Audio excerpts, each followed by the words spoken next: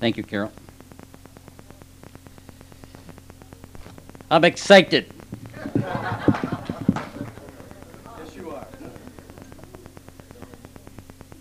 Because let me tell you, this is when Vic was sharing, and when Tim brought that word today, this is God's hour. And this is your hour. We see a lot of things in the world, and you get a lot of negative news. But I believe this is the greatest day that we live in. Because what is happening today, there is being a revival that's taking place worldwide in families and for those people that have a heart for God. But you don't hear that on the news. You don't get too many reports about that at all. But I mean, I look at the people here that I hear tonight in the big snowstorm like we had, and we hardly got no cancellation. Nobody called and says they're not coming because of the snow. But you guys are here. This is the hour of God. Amen. And I'm believing this, that no matter how long you've been, if you've just been married, or how long you've been married, if you've been married as long as Carol and I have, there is a love and impartation that God's going to do to each and every one of us. I mean, what keeps me so excited about marriage is that when God touched me and showed Carol and I what married life is all about, after we were married 8 years, we kept falling more in love with each other every year. And I mean, that's God's plan. And you know what? That you and I are part of that. I mean, the scripture says this. I mean, it's on your brochure, that on the flyer, that we are the light of the world. That means we're so excited about Jesus Christ. We're so excited about God's plan. We're so excited about living together with our mates that the light shines in the house. That's God's plan. Isn't that right? Now, I'm going to show a video now. Some of you have seen the video. It's put together by Promise Keepers. And the speaker's on there. I mean, I couldn't outdo that. And so I'll just let it speak for itself. But that's where a lot of the world is at. They're what they're going to bring. I don't believe that when you see this over here, you can't help but get stirred. And the question that I'm going to walk around the room after the video, and I'm going to ask, what stirred in your heart? Because it's a very powerful video. It was 40 minutes. I cut it down to 20. It picked out the high points in it, the high spots. But there is a message that comes through there. And we'll discuss it after the video. And I want to really thank Jeff Hunter and for coming here and bringing this, whatever you call it, a video, projection unit, and for bringing it. He brought it from his house. He has it up in his ceiling, all tied down up there, and he took it all the way down and he brought it here so that we could use it so we can see a bigger picture. So I would sure appreciate you doing that for us, Jeff. So I'll start with that, and then I'm going to bring a couple to you up here that's going to share their testimony. But I'll tell you who they are after. So, okay, Jeff.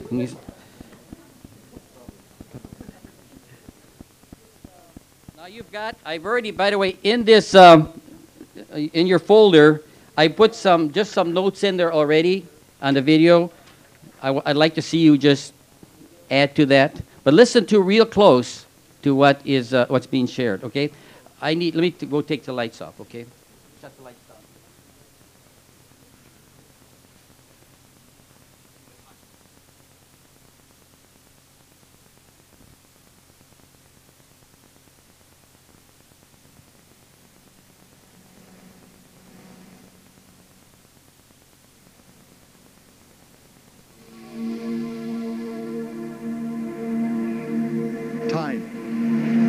From the beginning, man has lived within its boundaries, one year drifting into another, each century, each millennium marking a slice of eternity. filled with activity, thriving for a moment. Vast civilizations have come and then gone. Their notable achievements stand as mute monuments to grand dreams that could not be sustained. Only a few things stand the rigorous test of time. Only a few things last forever. God's truth transcends time. Those who grab hold and embrace it touch the eternal. As nations and individuals align themselves with this truth, they flourish. But when full of themselves, they become dust. The timeless Word of God speaks to every generation. What is His word for this new millennium?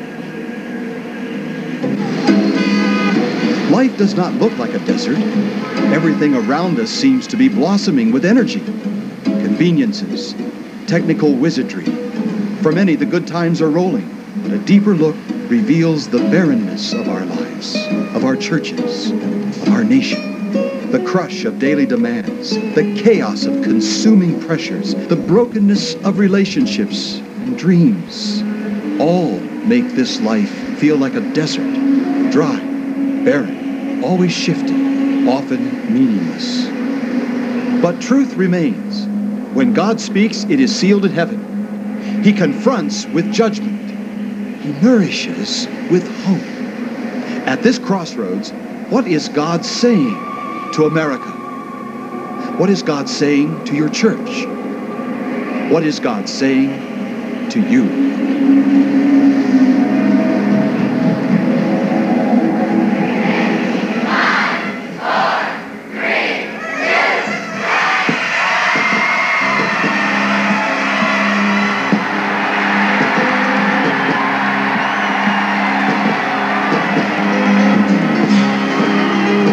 The site of new beginnings, new years, new centuries, the beginning of the third millennium of the Christian era. Times Square. It's a place where hope comes alive for a lot of people. In a similar way, there's an extraordinary hope rising among Christian leaders in our land. It is a hope that God desires to do something radically new with His people. Hello, I'm David Bryant. For the next few minutes, we're going to hear representative voices from many Christian traditions in America. They are nationally respected leaders and visionaries who share a common message for American Christians in this crucial hour. Several of their messages were captured at conferences hosted by Promise Keepers, a national ministry that brings leaders from all denominations together on one platform and promotes unity among Christians as a primary goal. These leaders and many others like them are speaking with one voice. On the one hand, they do bring us a message of hope for a fresh beginning throughout the body of Christ. But that's not all. These Christian leaders are also urging us to see that a new work of God may be the only hope for the future of our nation. In fact, everywhere I go, I hear pastors and leaders saying that we are at a decisive moment. There's a sense of urgency. Not only that God is about to do a new thing, but also that He must do a new thing in His church. I think the question is not, is everybody looking at the year 2000 as something significant? I think the real question is, what does it mean? I mean, what does it mean? And I think to the world it means one thing, a time for a party, a time for a celebration.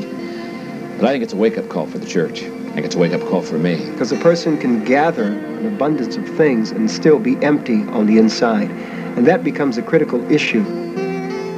And I want us to look at the bigger picture.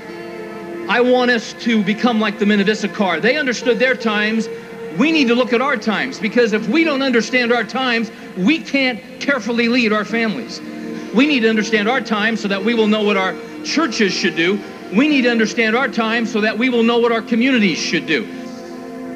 You ought to be observing two things take place right in front of our eyes. On the one hand, the evil that we are seeing today is being perpetuated like never before. The crises, the crimes, the shootings, the growth of pornography on the internet, all of these things are proliferating at an enormous rate. And you ain't seen nothing yet. And our culture within our country is collapsing. And things that were blatant, shocking sin yesterday, we don't even blink at today. And Isaiah, living in a changing world that was collapsing all around him, understood what the basic problem was. Do you? In a very short time, this nation, the Christian community in this nation, faces massive spiritual revival or total moral anarchy.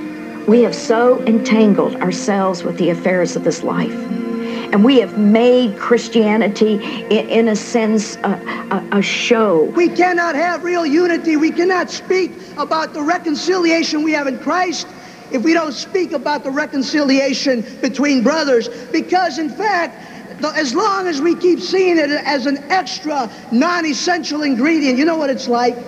It's like trying to make salsa without the tomatoes. My challenge for us today is to get on board of what God is doing so that when he does it, we are not left behind. I think America is at a very, very serious crossroads in every direction, globally, nationally, in family life, in political life. It's almost as if the nation is working toward a crescendo that has to go one way or another. And I sense the crossroads, not just from man's perspective, but from God's perspective. You better not interpret the time except as God sees it. And I'm going to press us up against that statement.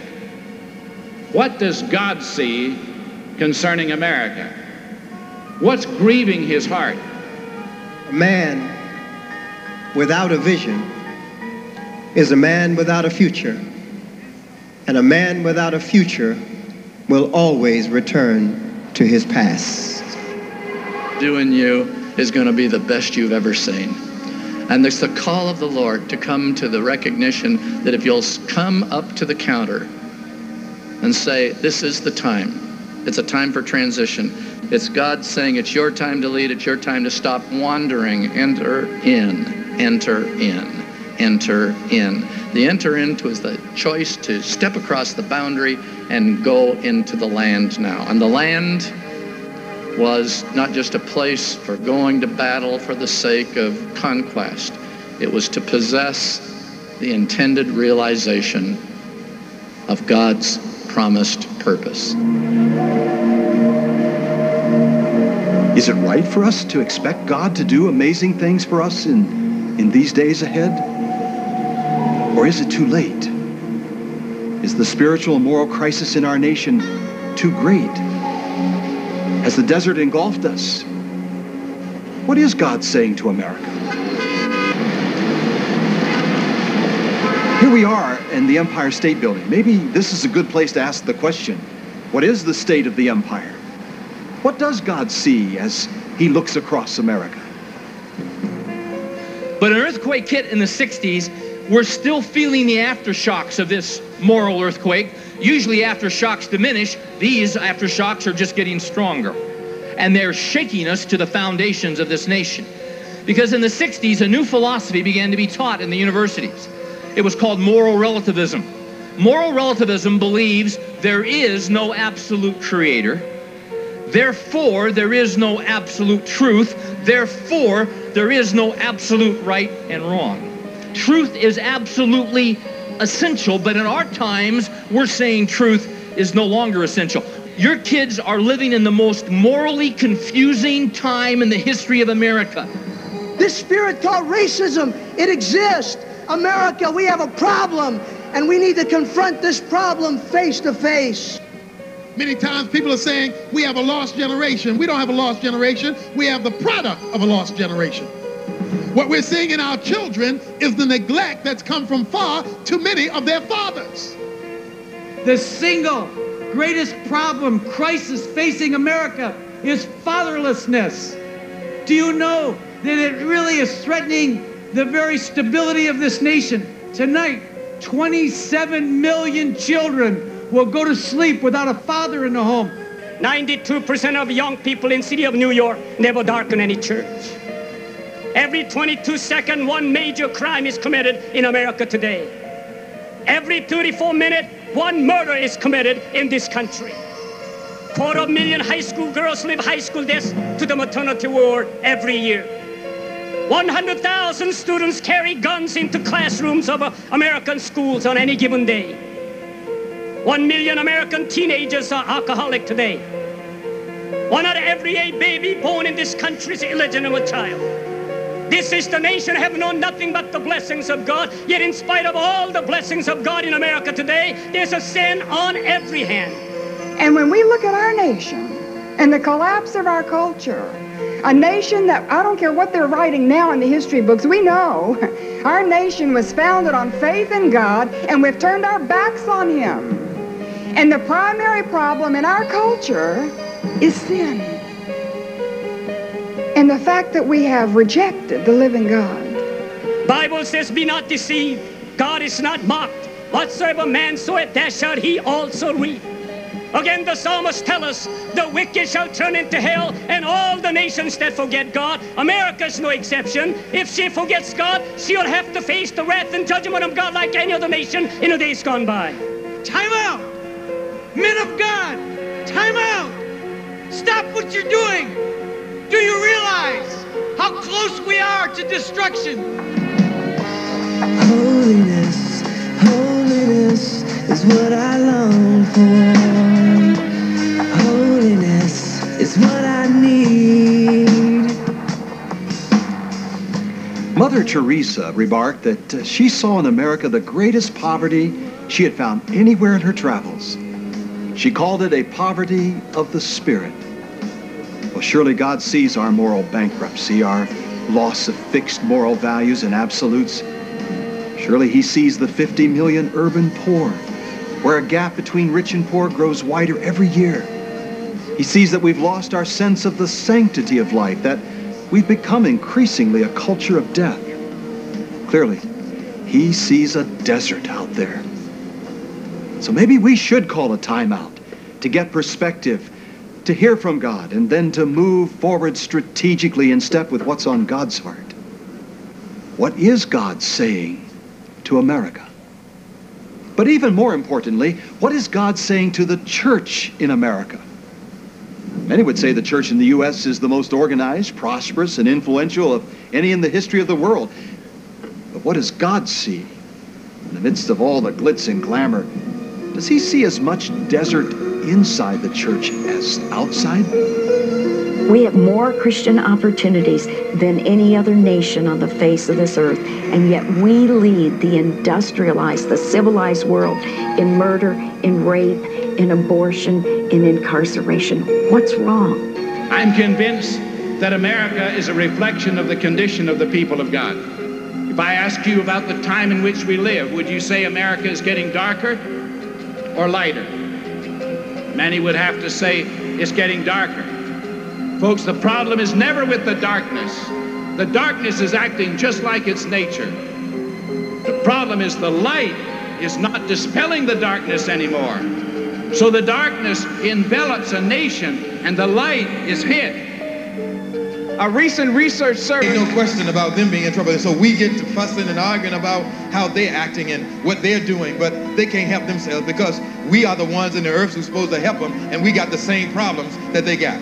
When it comes to marriage and family, we have not done well.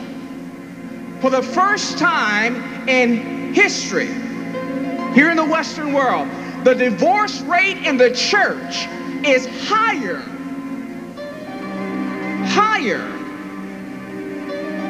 than those who are non-churched and non-Christians. 80% of all young people in the United States, when they leave home.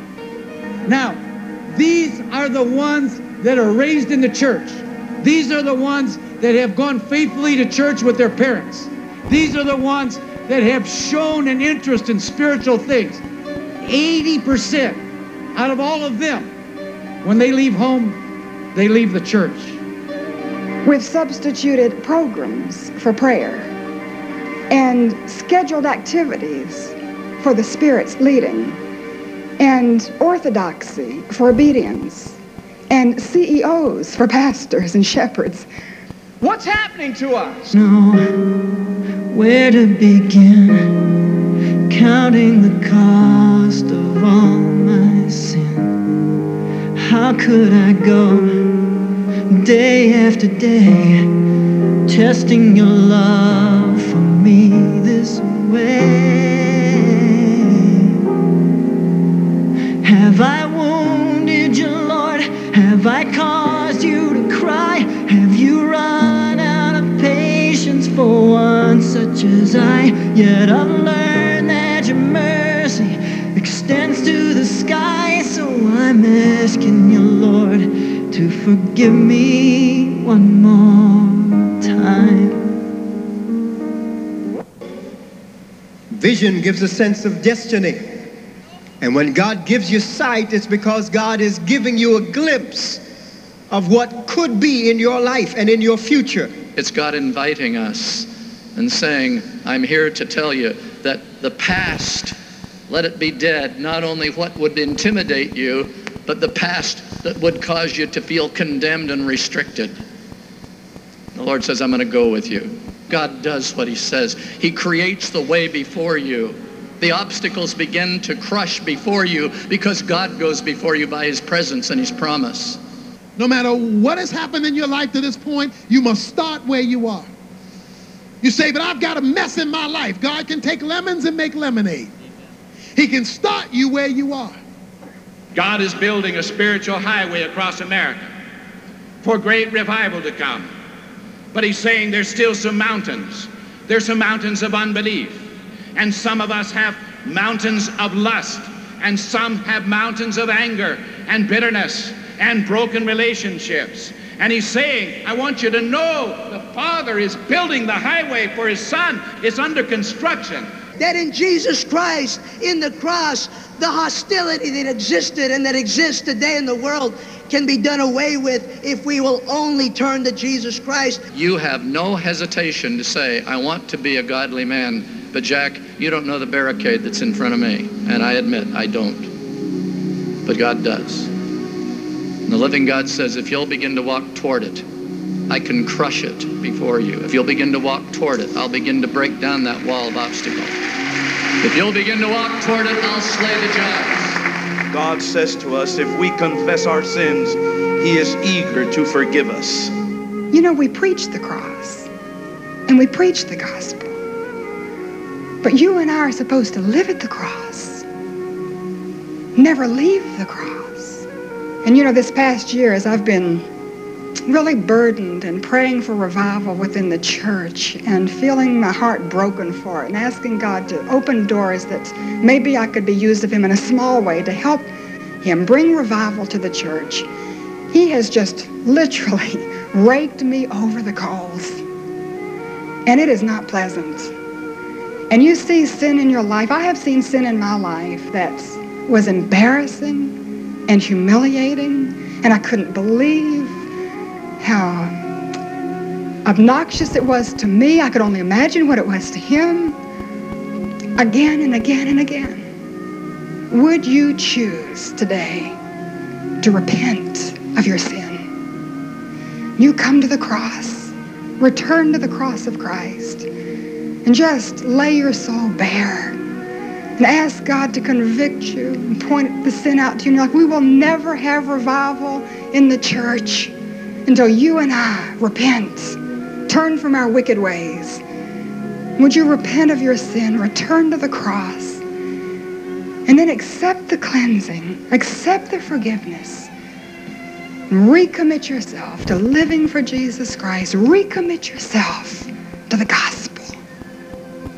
In my heart, I'm down on my knees. In my heart, I'm down on my knees. Right where I am, as best I can. In my heart, I'm down on my knees.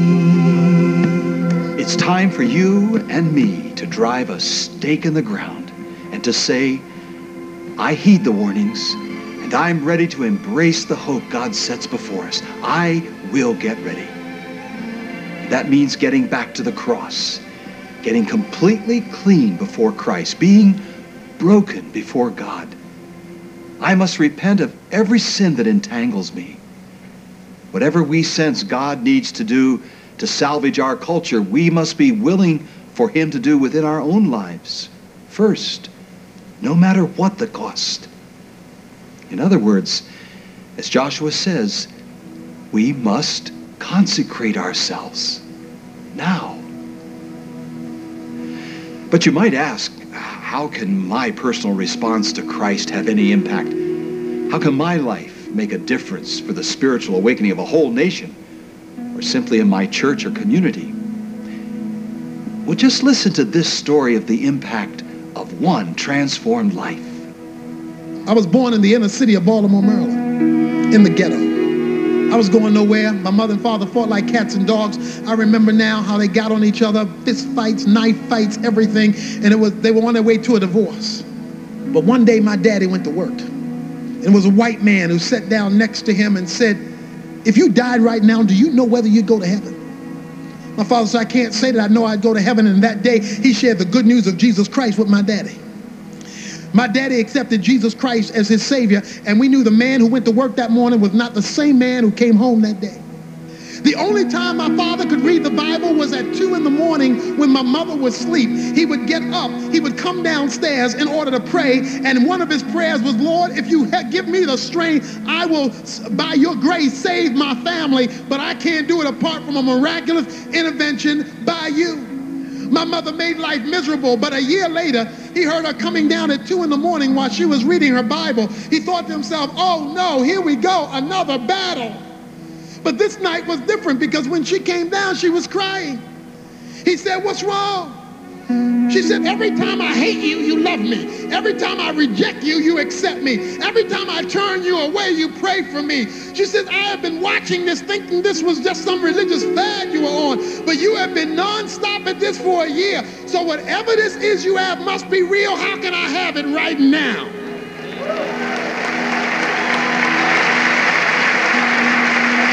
My father got on his knees with my mother, led her to faith in Christ, and she became a fruitful vine. They gathered me and my siblings around the table, witness to us. We accepted Jesus Christ as our Savior. All of a sudden, our home on that inner city block was unlike the rest of the homes on the inner city block. I became the first person in my family to finish high school. Then I became the first person in my family to graduate from college. Then I became the first African American to get a doctorate degree from Dallas Theological Seminary. While working on my doctorate, we started a church with 10 people in my house. That's now over 5,000 today. While we were developing the church, we started the radio broadcast that's now heard in 450 stations across America and 40 countries around the world. Now, I didn't tell you that to tell you about me. I told you that to tell you about my daddy. You see, he learned to fear God. When he feared God, my mother became a fruitful vine. I became an olive plant. He then took us and raised us in Zion, and that's the reason I'm in the community of Des Moines, Iowa tonight.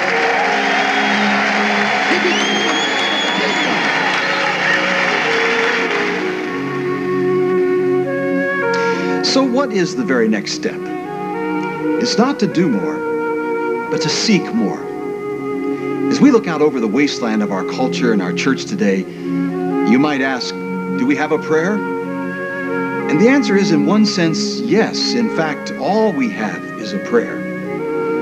Recently, over 100 Christian leaders, including Billy Graham, issued a nationwide call to prayer to the church in America. It first appeared as a full-page ad in USA Today, and it read in part, "We strongly urge all churches and all Christians of America to unite in seeking the face of God through prayer and fasting, persistently asking our Father to send revival to the church and spiritual awakening to our nation so that Christ's Great Commission might be fulfilled worldwide in our generation."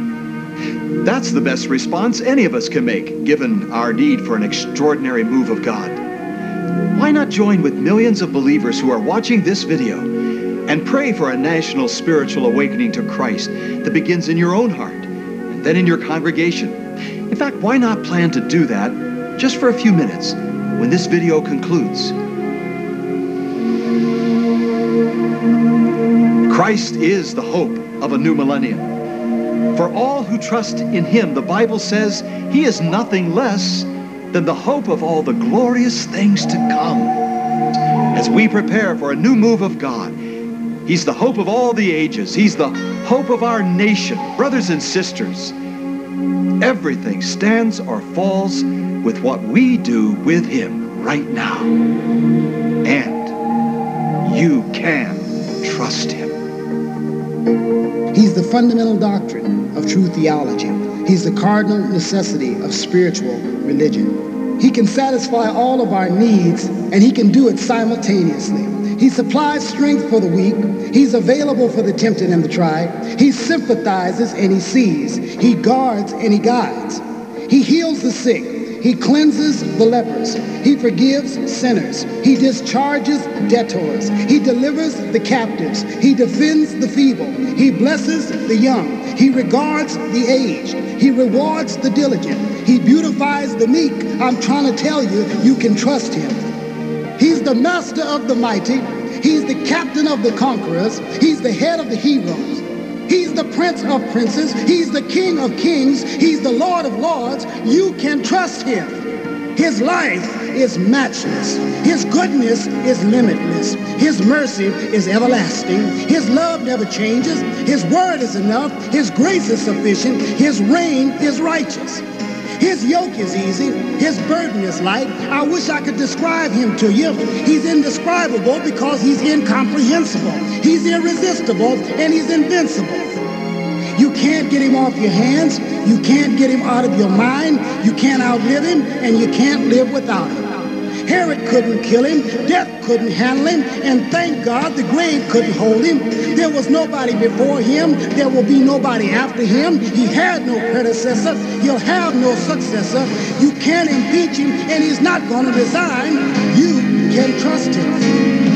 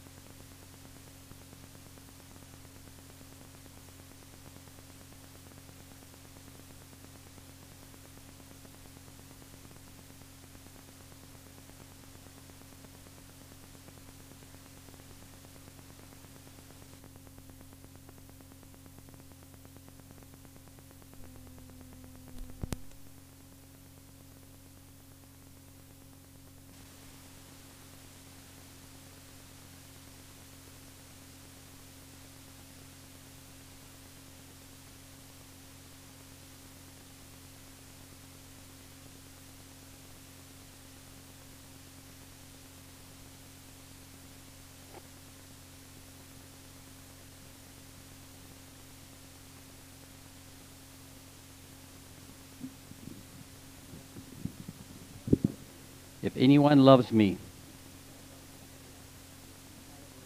he will keep my word, and my Father will love him. We will come to him and make my home with him. Those words that just came across, you can trust him. He is everything.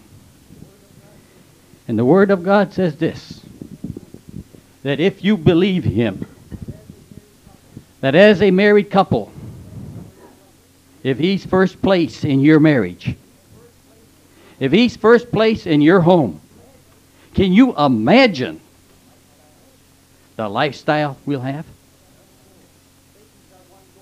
Satan's got one goal, to make sure that you don't understand that and you don't believe it. But did you see what happened to Dale when he gave his heart to Jesus Christ? He got filled with an agape love, a love so great that regardless of what his wife said, it was the love of Jesus Christ that kept flowing out of him. Can you imagine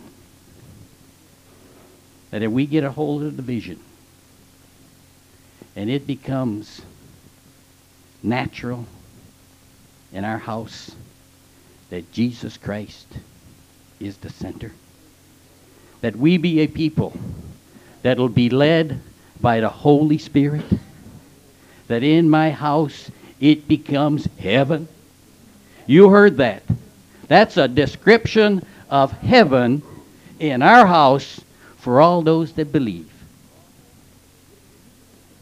Do you believe? Do you believe it's possible for you? You make them believe. It's not hard to believe. It's for Vic and Faith, right? Or for Tim and Carol. But is it possible for you? If you've come from a family where there's been divorce or hurts, and you look at everything that's in the world, and it's been shattered, you've come out of families where there's been such misery and hurt,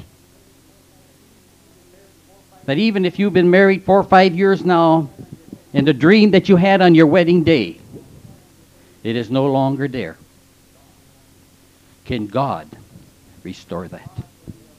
Can God bring a love back that's by far greater than you've ever experienced? When Jesus shed his blood on the cross, it done a perfect work. Once, did everything for the past, everything for today, and everything for the future. There is no sin, no hurt between husband and wife and family that God can't totally restore it and bring your marriage back to once again you've got heaven in your home.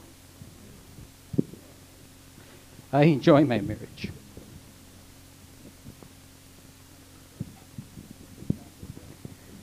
And I'm so glad that Jesus changed my heart.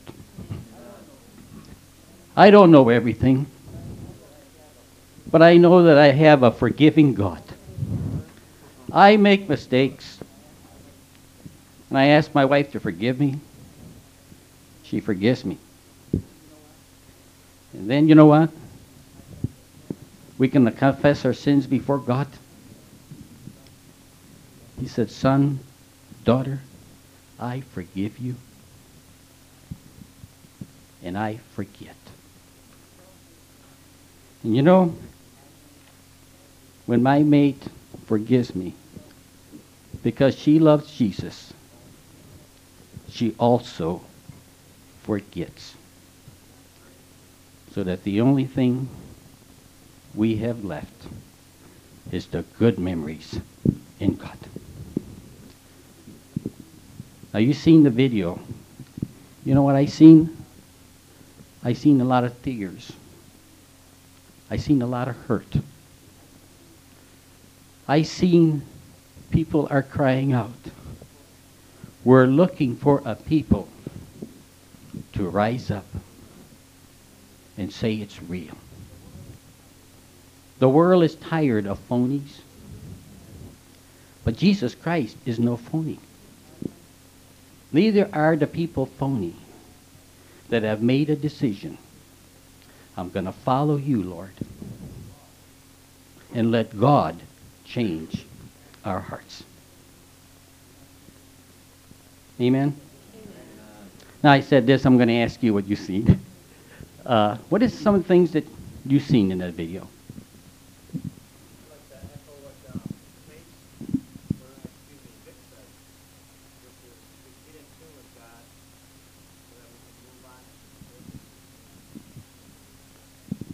Good, good, excellent. Yes, Dan.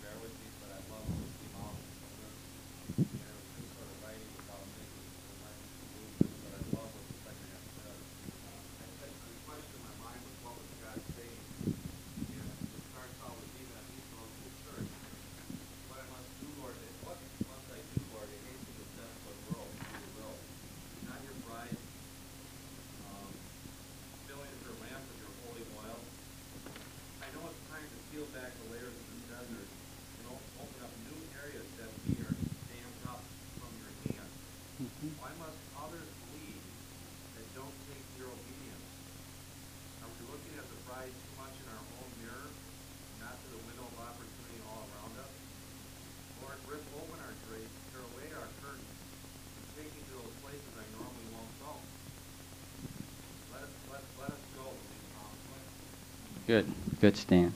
Okay, good, excellent. What else did you see in that video?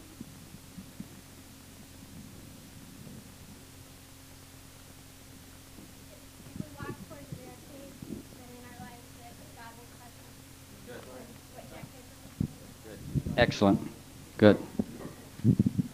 What she said is, what, you want to say that louder so everybody can hear that?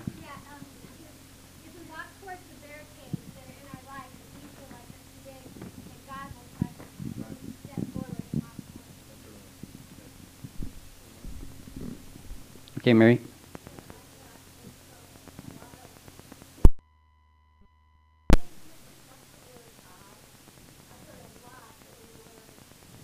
Good.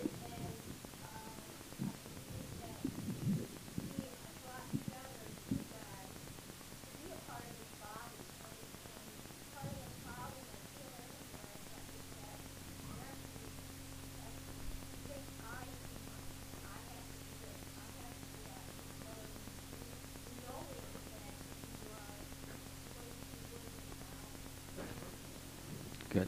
Excellent. Good.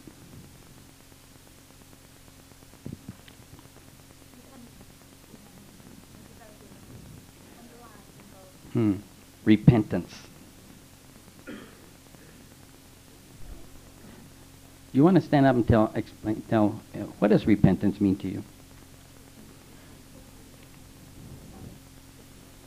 Come on up here, Kat.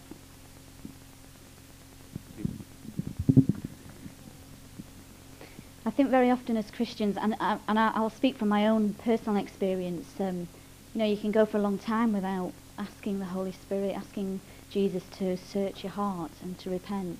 And I know over the last few years, you know, and very often on Sunday I just feel like shouting down the microphone, repent, repent, repent. You know, I feel a bit like I ought to be like John the Baptist, but for me it's really getting before God. And I know one of the things I need to do, and this is, you know, I need to sit down with Howard and repent and ask him to forgive me for things in my own. And that's, I was actually resisting God before when we sat here, because I knew that is something I need to do.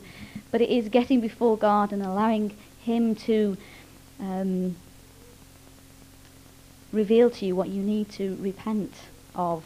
And when you do that in the quietness and you listen to his voice, it's amazing what churns up and what comes up. You know, especially it needs to be done on a regular basis. You know, and first time I did it, after not doing it for a long time, I was just quiet. It was in a big prayer meeting, asking the Holy Spirit just to come and challenge you and reveal things. And I really, it's quite arrogant really, but I just thought, well, you know, I think I'm pretty fine. And I was astounded about what came up. I was, you know, astounded. I couldn't believe it. I was shocked. absolutely shocked. You know, so I But you didn't feel condemned, did you? No, not No. Good. You know what? That's the way the Spirit of God works. When He reveals what we need to change in, He doesn't condemn you. He encourages you to change because the change is so fruitful. Amen? Okay? There's more? Yes?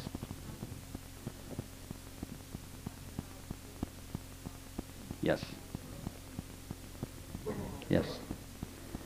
That's very powerful. One of the things that we're going to be talking tomorrow about is the cross.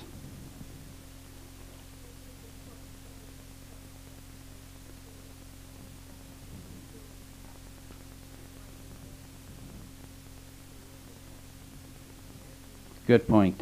Real good point. But she says, important to be able to receive the forgiveness. Okay? Yes?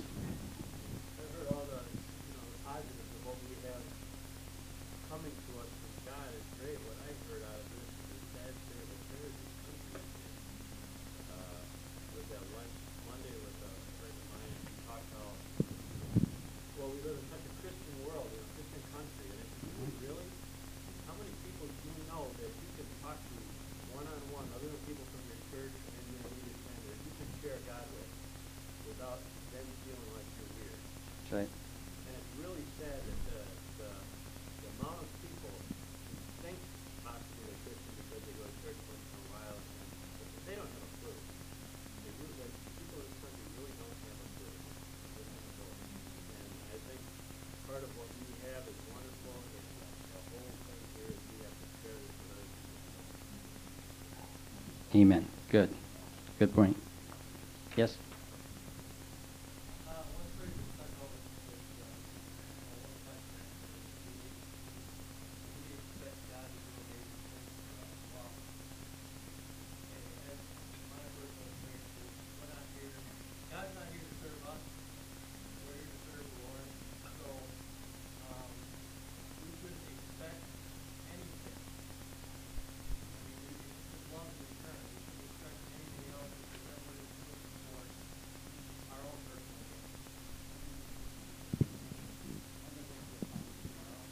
One thing is we'll find tomorrow that when, and tomorrow is going to be a full day, we will find that as we walk out God's big biblical principles, that it will take, we'll see God will do amazing things. Matter of fact, it blows me away, the amazing things that God can do. And what all God is doing is He's looking for a faithful people who is going to want to bring His message into the earth. Because God says, the Lord says this, because of what He did on the cross, Jesus did, God now is a people that's rising up for His own personal possession. And it reminds me of a father and a mother who has children. The love that the father and mother have for their children. I believe that the Lord has given us so many examples just by looking at parents on His attitude toward His children. And God will do mighty, amazing things. He just does it, you know what I'm saying? As a matter of fact, that's why, you just can't help but be thankful all the time. You just can't help but be thankful. And so there's a lot more that I think the best is yet to come. Amen. I mean, I think we are just, they talked about, by the way, 80% of the people that are leaving the church. But I believe this, that the church of God, the real church of God, when I say the real church of God, the real people where it's practiced in the home, where Jesus Christ is evident in the home. Because like Kat says, where there needs to be repentance, where the children themselves see that if mom and dad made a mistake, they see mom and dad getting it right. They see that mom and dad have been forgiven. Mom and dad are teaching them what it means to be at the cross. Mom and dad, by their own example for the kids, are teaching them. That I believe this, that as we pass on the torch to our children are going to take it farther. It ain't going to be a children. They are going to get revelation and pass us up. But we parents need to be setting the example. I like what he says about dad. You know what I put on my notes? How many dads are here? Raise your hands. We dads need to become just like they did. You know what he says? My dad. You know our children ought to be saying? My daddy. My daddy was the example in my house. Now, because his daddy was the example in his house, look at the lifestyle Dale has. And it has impacted thousands of people because of one daddy. You see? Amen? Yeah. Okay, I'm getting a little late, but I want to bring you something, bring somebody up here tonight that I'm real proud of. They were part of a marriage Bible study, Bible course that lasted a few weeks. And I remember how they came in, and I see their life, what it's like now. And I'd like to bring Steve and Gloria up here and share with you what happens when Jesus Christ is the center of your marriage.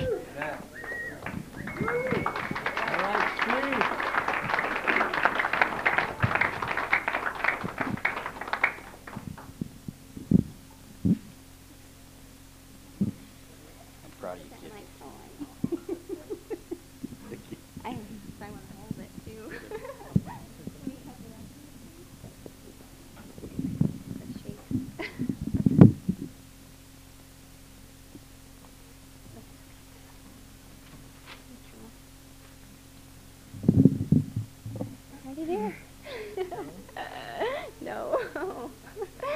Oh, it's good to be here. Yay. See some new faces. So, no, we are glad for this opportunity to share because God has been really good to us as individuals and as a couple, and it's a privilege to really share about that. And we do feel our marriage is a blessing from Him. And in fact, for me, about 3.5 years ago, I had said to Steve, I even knew then it was actually the day we got engaged here at Lake Geneva that, this is really something greater than I would have even asked God for. And so I want to glorify Him for that. I guess even speaking of that day when we were engaged, we weren't even married yet, but I really knew that day that God's promises had come to us. And, no, nerves. I guess what I mean by that is I knew even then before we were married that in our family life we would go farther than even our parents did. And I don't mean that disrespectfully to them, but it's because God came into our lives in a way that hadn't impacted them and that we didn't experience as children. So that excited me. And also that just as a person I felt very confident in Steve and his ability to bring me on in the Lord and to bring me closer to the Lord, by challenging me and by encouraging me. And also I felt confident that as a couple that God, by His grace and power, could make us a reflection of Him in the earth, that the Spirit in us could, still crying. I just gotta settle down. But no, that excites me. It moves me because I can't believe He did that with us. And I know there's a lot more to come, but to have the family life plus individually feel provoked as a woman of God through my marriage, and plus having confidence that the Spirit of God could use us and do something with us, that excites me. So now, that's why you hear that in my voice. I'll pass it to Steve and settle down a little.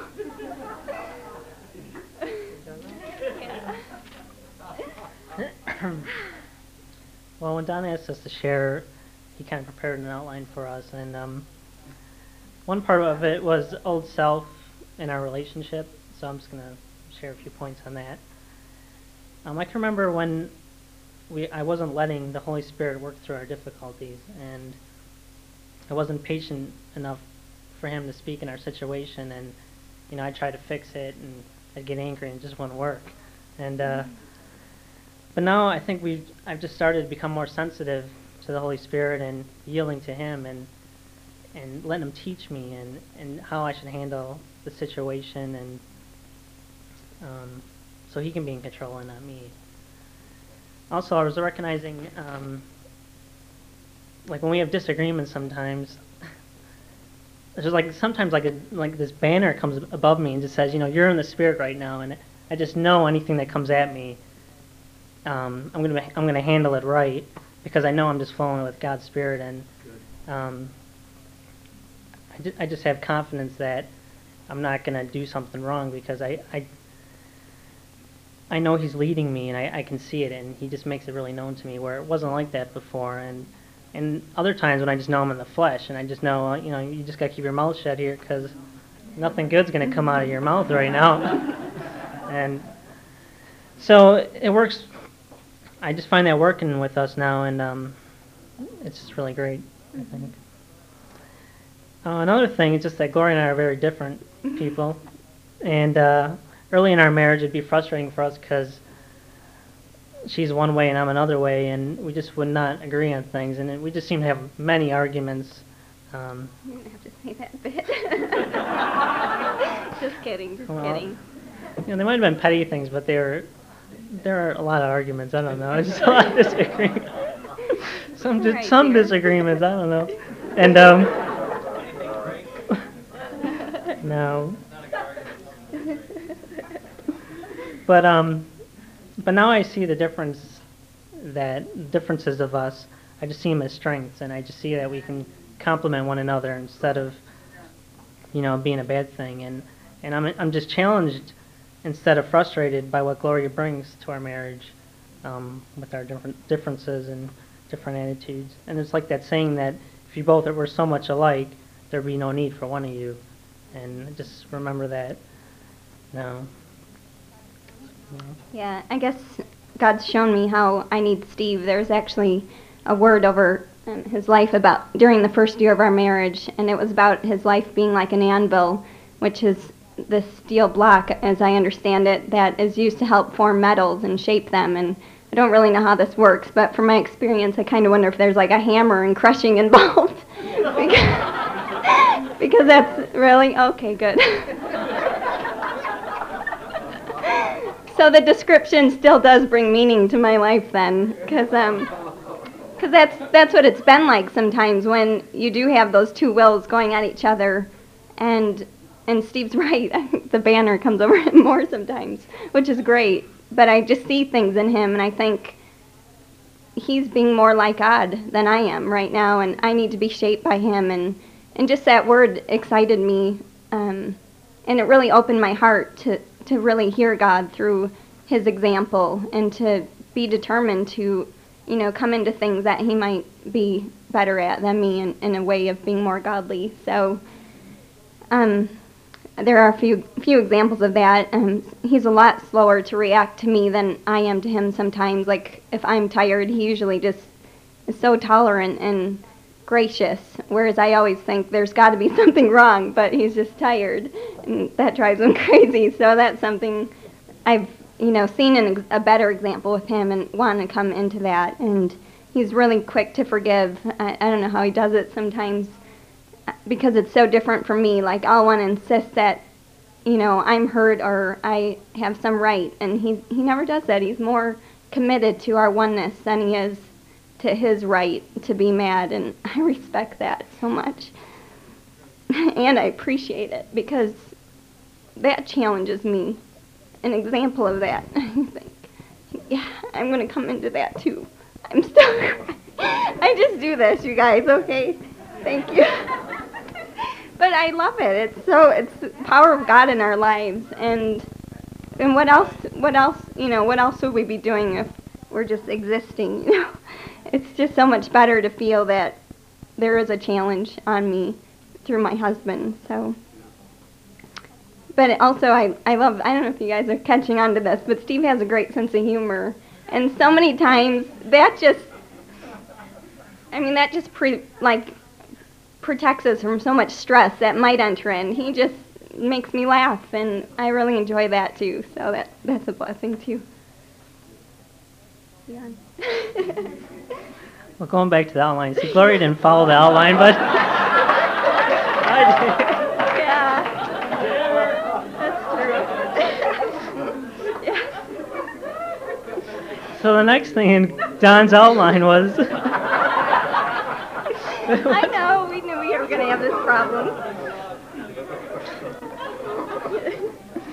Well, he was just about a relationship with the Lord and our relationship. And, you know, we've been married a bit over 2.5 years, and we came to our marriage born again. And we're just grateful for God for that. He just set a standard in us and, you know, laid the foundation of Jesus Christ within us and within our home. So, and we both come from homes that had, you know, God-centered. And I just believe that God's starting a new generation with us, with our family. And like, you know, how Don says that we can bring heaven into our homes. And I just see that, you know, really for us. And another thing, I just see, you know, God has a plan for our marriage, of course, and He chose us to be together. So I just know He's not going to fail it. He's not going to fail our relationship, and He's not going to fail a problem that you think just cannot be solved. I mean, He's just not going to do it. Right. You just got to believe He's brought you together, and then, you know, go from there. And that's where we're at. And I'm just confident that He's going to just shape me, you know, into the husband and father that He intends for me to be. So moving on. What do I see in Gloria? Well, the first thing that comes to mind is selfless. She's just very giving to me and to others, and I see her consistently putting me first before herself and putting others first before herself, and this really blesses me and makes me know that she loves me, and so it's a great quality. Another thing, she just gives you everything she's got to the fullest. She does everything with her whole heart, and she doesn't whine too much.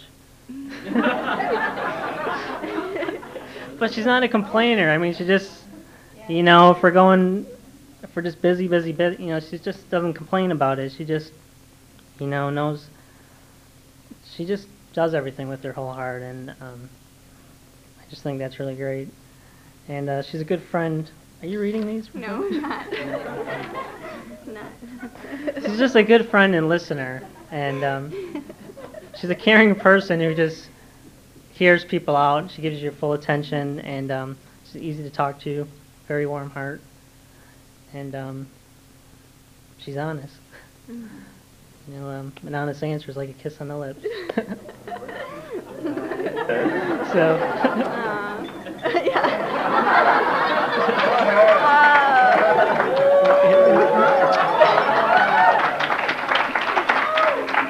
Now that was from.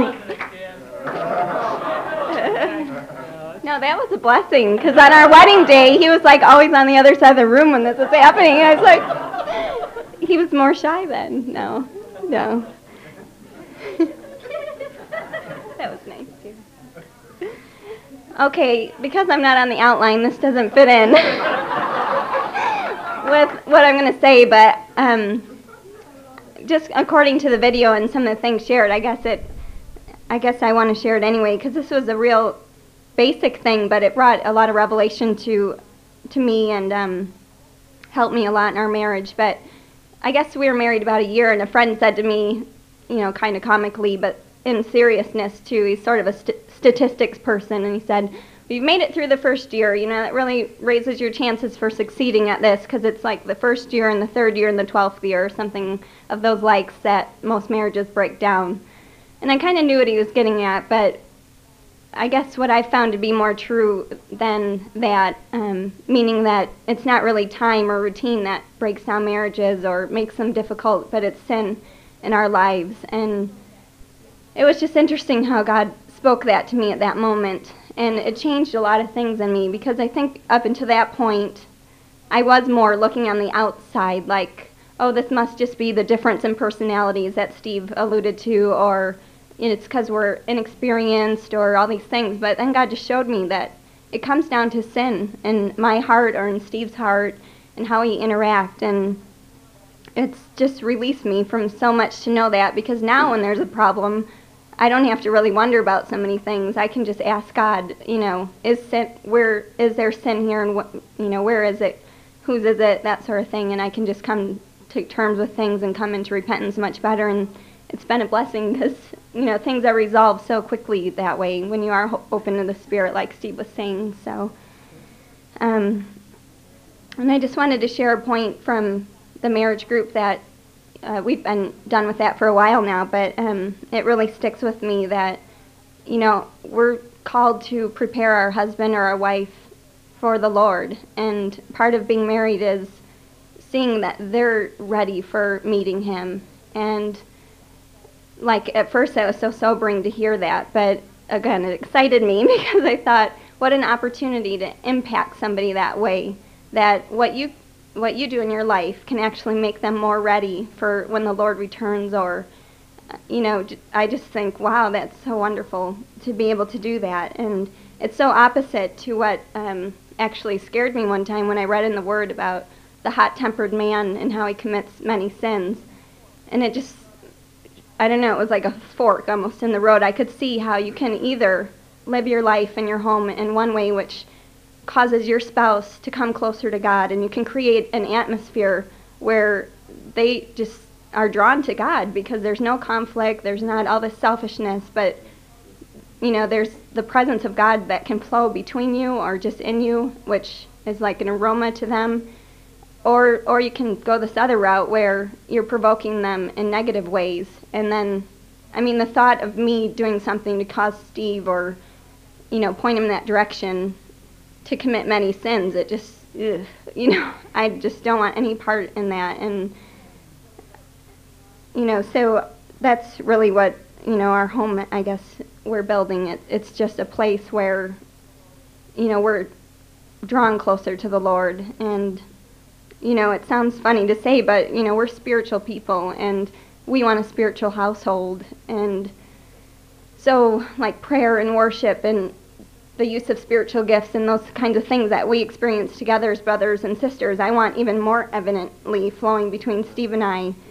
And I guess, we just, in how we deal with our conflicts, which we already covered, I want to do that in a spiritual way, because I can do that because there's someone telling me inside, the Holy Spirit telling me how to do it and keeping me from lifestyles we don't have to have that maybe other people in our family did. But, we're free from all that, and I'm really thankful to God for that. So that's what we're after, to have a home that speaks of Jesus loving His church, and we want to relate to one another that speaks of how God loved us and drew us to Him.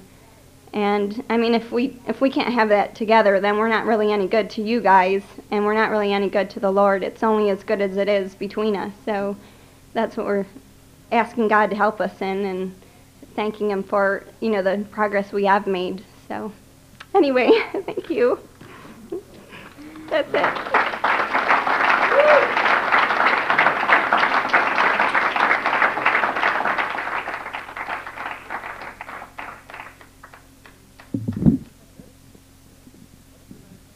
Wasn't that good? What did you learn from that? It was powerful. But what was powerful to it? What did you see? Strength. Okay. What else? Relying on God. What else? Excellent. Good. Anything else? Yes. Total, right? Right. Yes. That's right. Yes, Hafi. They trust one another. Good. Stan? Good. Excellent. Yes. Good. Really good. Wouldn't you say that's a description of light? Isn't that? And there's another endpoint that came out on how she's, Gloria. My mind went blank for a while. How Gloria, and she said this, I'm going to make it easy for my husband to know the Lord. I'm going to make it easy for him to be ready to meet Christ. Can you imagine if every husband treats his wife that way and every wife treats the husband that way? What message will be sent to the world? That's it. Let's all stand, okay?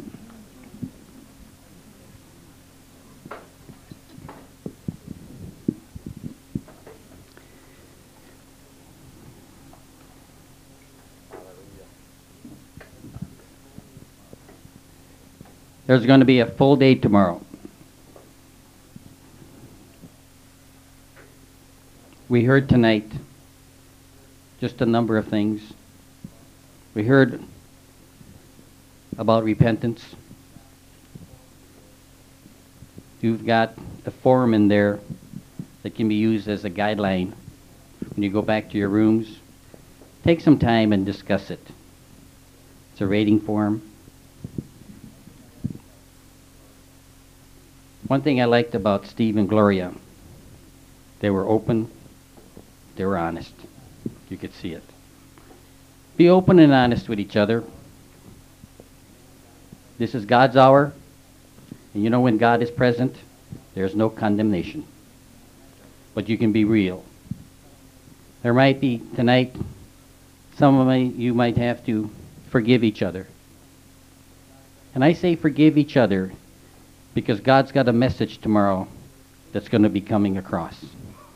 If there's sin on your heart, resentment, it's going to be difficult for you to hear. We heard about openness tonight. I appreciate the questions that came. I appreciate all the other things. We must be open and honest because we're all learners. We're all looking to be used of God for a better tomorrow. We are all people that are learning. And so, do that when you get back to your room. Okay? Father, I want to thank you for tonight. Thank you for the message that came across tonight. Lord, we know this, that every person that is here tonight, I believe isn't accidentally here. Oh, maybe the wife said she wants to go, or somebody else says, you gotta go. But I believe this, that whoever is here because you brought them here, God. This is your plan, your hour. And I just pray for each and every person here now, God, that the hearts be totally open to everything that you want to bring across this weekend. In your precious name, Jesus Christ, we pray. Amen. Have a good night. Get a good rest. Tomorrow is a big day. Thank you.